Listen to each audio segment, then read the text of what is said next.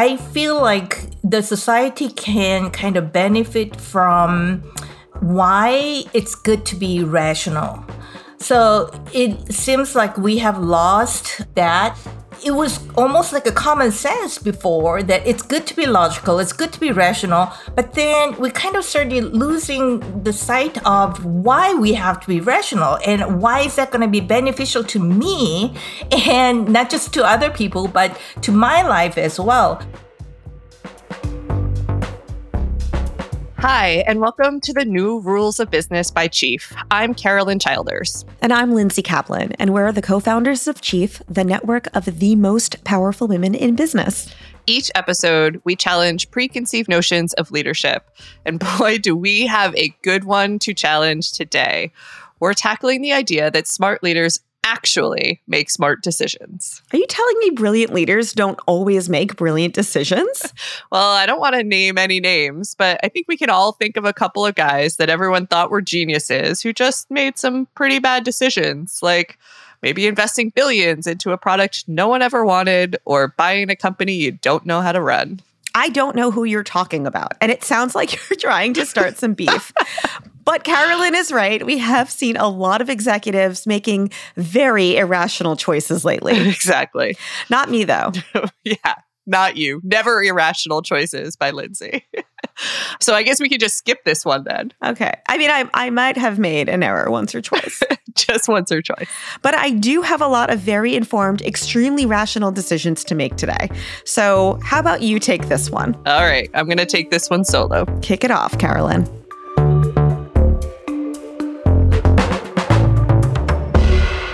Well, we are really excited to have Woo-Kyoung Ahn joining us today on the podcast. And Woo-Kyoung is a professor of psychology at Yale and the author of Thinking 101. Thank you for joining us, Woo-Kyoung. Thank you so much for having me here. Yeah, so I know we're here to learn about all of the thinking traps that a lot of executives can fall into and how to avoid them. You've also taught an extremely popular course at Yale called Thinking. So what are the big insights from that class and what inspired you to turn them into a book? So in 1980s, the economists started realizing that maybe humans are not really as rational as they traditionally assumed. So there's a new field created called behavioral economics. And they started talking about what type of thinking errors that we make on a regular basis. So I wanted to teach those to the undergraduate students so that they can avoid them. And then the course got so big right before the pandemic. It was 500 students taking it. And then pandemic happened. And then I felt bad about the long wait list and students emailing me, I can't get into your course. What should I do? And then at the same time, my editor of the book, he asked me whether I would be interested in writing a book. And so we ended up writing the book. But more conceptually, I feel like the society can kind of benefit from why it's good to be rational. So it seems like we have lost that. It was almost like common sense before that it's good to be logical, it's good to be rational, but then we started losing the sight of why we have to be rational and why is that going to be beneficial to me and not just to other people, but to my life as well. So that was one of the points that I wanted to address throughout the book. Yeah, I would say that over the last several years, rational thinking has definitely been in jeopardy. So I could understand. It's a very good proactive way of handling the chaos that is happening in the world is to write a book about it. Yes, yes. So I want to maybe dive in a little bit about some of those specific thinking errors that business leaders are most susceptible to. And I guess maybe the first one we can start with is confirmation bias. It feels like a really particularly important one, especially if you want to drive innovation in your company. So can you tell me a little bit more about like what confirmation bias looks like and how it works? So confirmation bias is basically, as the name says, it's a tendency to confirm what one already believes. And people seem to think that it's committed only by people who are self-righteous or narcissistic or, people who belong to the other political party, basically, but not me. But what I wanted to emphasize with confirmation bias is it is something that anybody can commit. I can also talk about my own example from several days ago, but let's start out with a bit general example. So, you know what echinacea is? It's an alternative medicine that people take when they have a cold.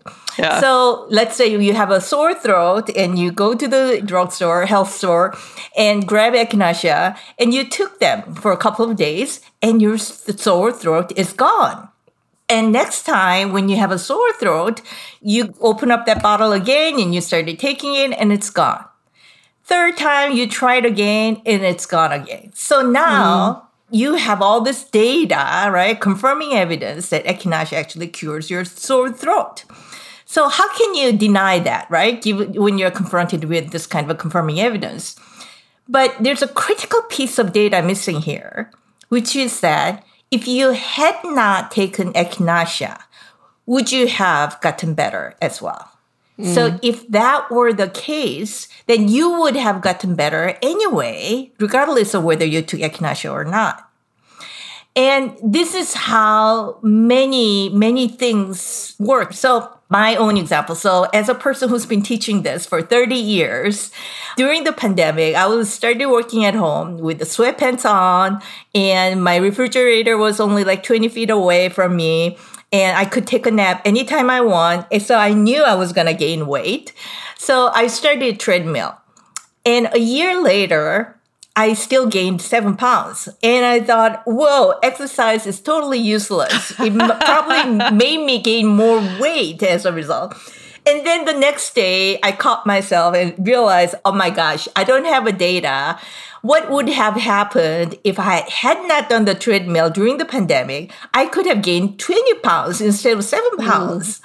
So it's this kind of reasoning errors that we can always make on a regular basis, even if we have no bad intentions. Yeah. Well, I fully understand why you would have a confirmation bias towards like exercise is not worth it. Like, I'm not going to do it. There's a motivation too, right? So what can leaders do to better recognize this bias and work through it? Here's an example that I use in my book. So let's say you're a company CEO and you believe that the programmers, if they're men, they're better. So they just hired only the male programmers. And obviously, they're going to do a good job because they're hired, because they're qualified. And then when you see that, right, male programmers mostly doing all great job, it's going to confirm your initial belief even more. See, men are good at programming. So it's getting into the vicious cycle, right? So they're going to just keep on hiring male people. And this is how the sexism, racism, or ethnicism, all these things can perpetuate in our society. And the reason why confirmation bias is so difficult to overcome is that trying to disconfirm your belief is quite risky. It's scary. So if you have a sore throat and if you believe that echinacea helps, how can you not take it, right? And think about your marriage. For instance, you're married to someone and your marriage is going pretty well. You cannot divorce that person just to disconfirm your initial hypothesis. I mean, you just can't do that. So in terms of hiring also, if you believe that men are better than women, then how can you risk, hiring women to that? So this is where the system level changes can be very helpful. So if there can be like a policies, equal opportunities, and some kind of incentives to hire diverse population, then it can be a good way of overcoming our confirmation bias. Yeah. Yeah. Well, I mean, I think I've often heard that like you can't learn anything from success, that you actually, it's only through failure that you can learn. And in some ways, that is what you are saying here. If you are just successful, it's really hard to pinpoint what it was that was driving the success. It's only when you actually see something not work as well that you can actually really start to pinpoint what's driving the success. Exactly. That's a great way of summarizing. I might use that in my next lecture. Quote me in the next book, please. Yes, I will. Well, let's talk about another one of these thinking traps then, which really revolves around data-driven decisions. So another thing that's incredibly important for executives is to be data-driven versus just relying on their gut. And can you talk about any thinking traps that can get in the way on this point? One way to think about these thinking traps is why we have them. Right? We evolved so many years. And why are we still making all these errors? And the main reason is that it's a side effect of our highly evolved cognitive systems. So, for instance, we evolved to deal with what we see, what we can touch, what we can manipulate with, some things that are concrete, something that's specific. We did not evolve to deal with statistics or abstract notions or something we cannot see or feel. So as a result, we have a tendency to be more affected by anecdotes or concrete examples, some things that are close to us, things that just happened in my neighborhood or things that happened to my colleague, rather than the abstract numbers of people who are unknown to us. Those don't feel real to our cognitive systems. So as a result, we can say, well, my friend's grandfather never wore a mask and he never got COVID, and just ignore the entire data on why mask wearing is important for COVID protection. Yeah. Yeah. So basically, one of the most important statistical principles to keep in mind is something called law of large numbers, which is that the more data, the better your inferences. So if you check Yelp and try to decide which restaurant to go, then you probably would trust the restaurant that got more than 300 reviews than the one that got 3 reviews, even though the ratings are all both very good. So the more data are more reliable to us. And that's basically the principle. Yeah, super interesting. And in some ways, even though I think the advice that you're giving is that we need to, as executives, train ourselves, given we're not inclined to be data-driven beings, that we need to train ourselves to make sure that we're incorporating data-driven tactics into our day-to-day, but also for us as executives to recognize that as we're painting a vision and trying to get people to get on board with what the data is telling us, that we almost need to revert back and figure out how we incorporate storytelling into that decision so that we're not just, well, the data says this, so we're doing this. Yeah. So there's one study. The participants did some survey and they received like $5 for participating in this study. And then there was this flyer that asks, would you like to donate to this charity institution called Save the Children? And the measure was how much money that they're willing to donate. And in one condition, participants saw the statistics of how many people in Africa are dying of starvation and all these numbers, millions of people. In the other condition, they're presented with just one story of a girl in Africa and her life story about it. And the average donation was greater in the one-story version than in the statistics version.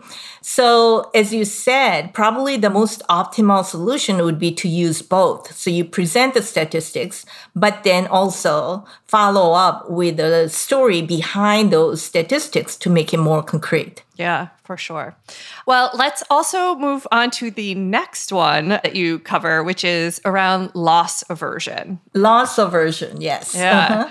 So especially I feel like with like the economy slowing, it seems especially important to understand the thinking traps around money, which is probably one of the biggest loss aversion categories. There are actually 2 ways of explaining loss aversion, and they also offer different solutions. So let's start out with the most classic experiment. So there are 3 groups of participants, and they're all undergraduate students. And one group, they were given their university mug. This is for you to keep, okay? We're not going to take it away. It's up to you to keep. But then here's a Swiss chocolate bar would you like to exchange with us?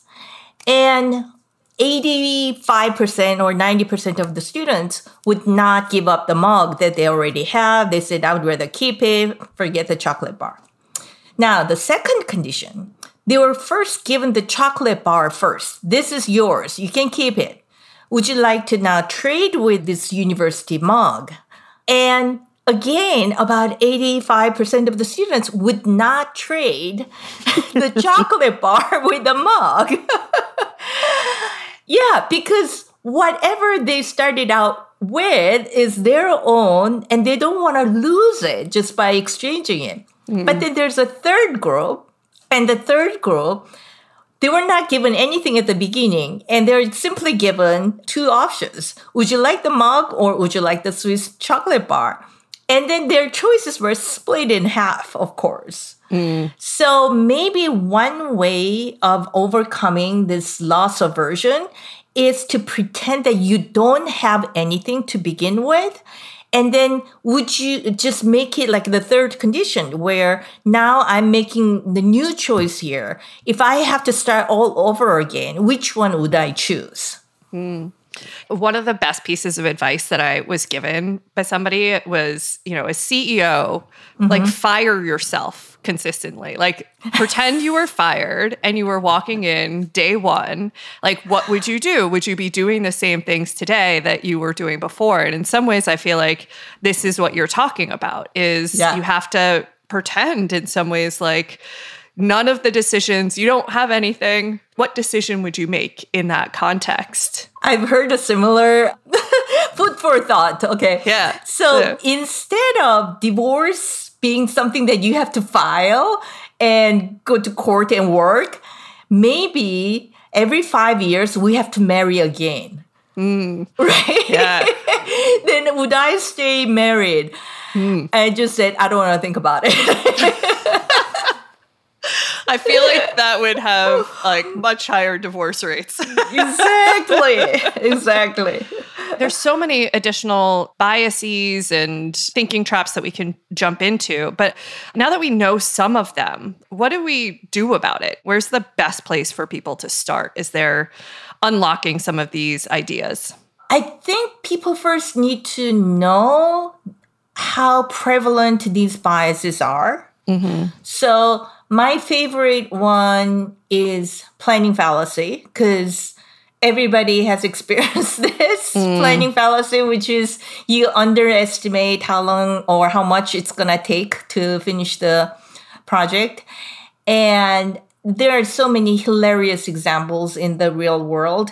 So like, for instance, the Sydney Opera House, they ended up spending like millions of dollars more and 10 more years on a scaled down version, for instance. And this is one of the phenomena that anybody can replicate in psychology experiments. But when we are still trying to plan on something and trying to estimate how long it's going to take to do something, we still have this illusion that this case is different. Once again, we're not using our past data and we're trying to rationalize it. We're trying to be optimistic here and we say, this one's somewhat different. I learned from the last case. I'm not going to make those mistakes again. But one thing, the only thing that's certain in life is that there will be always something. There will be always something. So for something like this, I found it to be actually easier just to multiply by 2. And then if I have extra time left, then it's much better. So I wonder if what you're saying is that action is some of the best decision-making that you can have instead of overthinking. And, I think the average person spends 37% of their time every day on decision-making is a stat that I have seen before. And that instead of spending all that time in planning and decision-making and rethinking that like maybe it's time to move faster and get the additional data that will tell us whether we're right or wrong. I would say that's underestimation. Oh, really? Yeah. I mean, we're constantly making decisions. That's so true. Right now, That's true. I'm making a decision about what I'm going to say next. True. And That's true. Right? 100% of our time is in decision making. Exactly.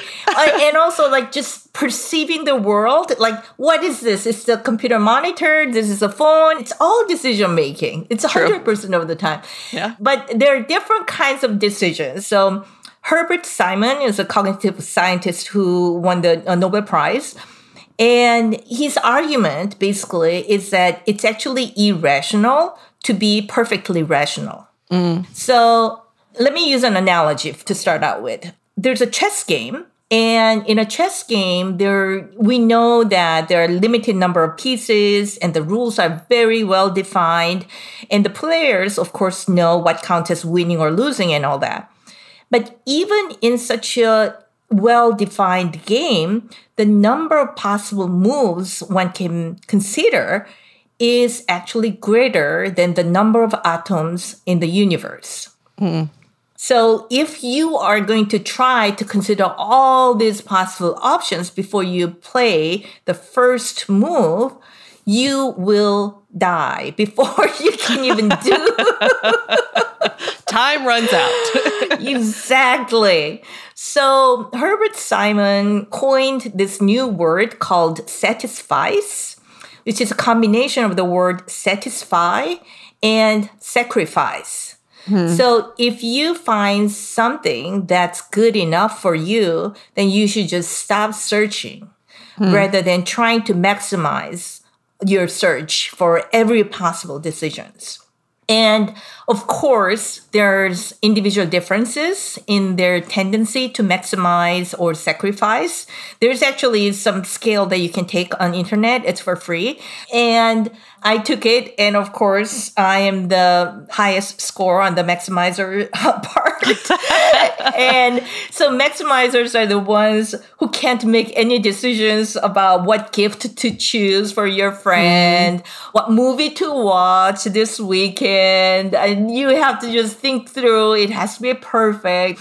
And even if you're happy with your job, you might still consider some other business options and so on. Those are the maximizers. And satisficers are just happy with their good enough choice. Yeah. So they found that the college graduates, the maximizers tend to make a little bit more money than satisficers, which makes sense. But satisficers are much happier than maximizers. It's because when we are, maximizers always try to consider so many options and you get conflicted and you can't make, the more options you consider, you won't be able to make any decisions. So maximizers actually end up experiencing more regret even after they manage to make a decision. Although I'm a maximizer, I know there are all these problems with it. And I just try to say, okay, satisfies. That's like my mantra. One of the things that I just think is really fascinating that you talked about too is that all of these biases or all of these, decision-making traps or thinking traps that we're talking about actually are more likely to happen for smart people.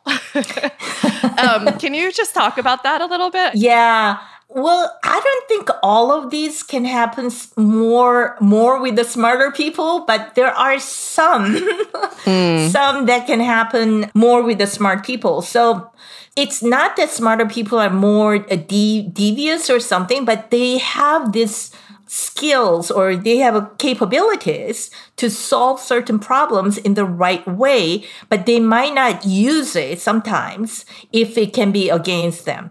So there's actually another study, which is not in the book, maybe it's in the Thinking 102 when I talk about creativity, is this study where creative people actually cheat more. My co-founder likes to say that she's the creative one compared to me, so I'm going to definitely throw this one in her face. It's because when people cheat, they also want to feel good about themselves, right? You have to come up with ways to make it look like this is not really a cheating. You're just borrowing it, or, I've heard this excuse in an exam. Students feel entitled to cheat because the professor was unfair to begin with. So that's not really cheating. So creative people can be better at coming up with this kind of rationalization. And that way they end up cheating more. Yeah. Yeah. Well, like I said, I'm definitely going to be using that one. The name of this podcast is The New Rules of Business. And if you could write just one new rule for business that would help us all make smarter decisions, what would that one rule be? For smarter decisions, if we're just talking about more general concept, then as we talked about, I think using data, relying on larger data is always the best way to go by. Yeah. Love it. Love it. And then final question that we always like to ask is, what is the best piece of leadership advice or the worst piece of leadership advice you've ever received? So I have a great advice that I received from book authors. I have imposter syndrome. I'm actually on stage 4. I have a very low self-esteem. And so I read in a book that said the power you have over other people isn't the power that you think you have. It's the power that other people think that you have.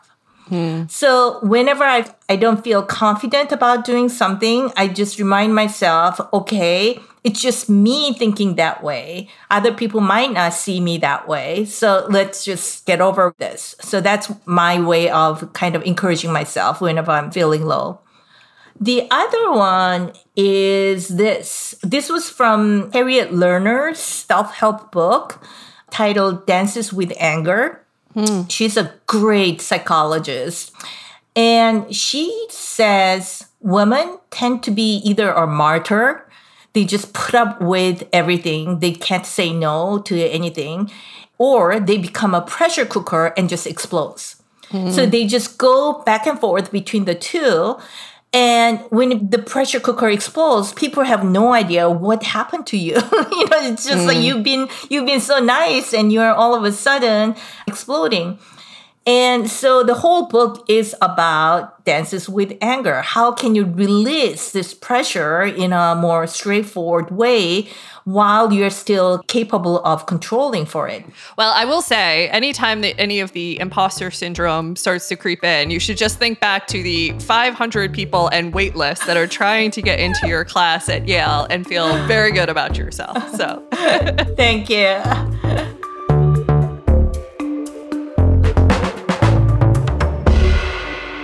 That was Woo-Kyoung Ahn, professor of psychology at Yale and the author of Thinking 101. So, Lindsay, what'd you think? Hold on. I am looking at my notes.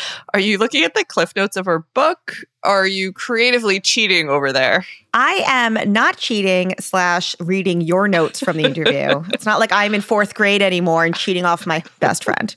There's just a lot to think about. So first of all, I loved the way she talked about how our brains just didn't evolve to deal with statistics, because my brain certainly did not. Yeah, I think we both know that stories are much more captivating than numbers, but to understand the reason for that was really fascinating. So if you're trying to sell an idea, use anecdotes or analogies, as Lindsay is very known to do. Yup. But if someone's trying to sell you on an idea, make sure you're pushing yourself to really take a look at the numbers before you make a decision, so that you're not making a decision swayed by emotion, but by actual facts. Yeah. Use that law of large numbers. And speaking of numbers, I think her ideas for dealing with loss aversion are really applicable for leaders who need to trim their budgets, which is a thing that a lot of people are going through right now. If you want to make the best decisions about where to cut, imagine you're starting from zero. Yep. So instead of saying, what do we have to give up? Just say, where should we invest? Right. Just because you've been investing in some project or product for a long time doesn't always mean it's worth it. And that also plays into what she said about confirmation bias. And you see this in so many companies doing the same thing over and over and over again without ever testing the alternative. In your personal life, you can avoid that trap through purposeful experiments. But when you're leading a business, you need to set policies that really prevent people from falling into that bias. Otherwise, you're going to keep hiring people who look like the employees you already have, or spending money where you've always spent it, or creating products that look like all of your other products. I could go on and on here.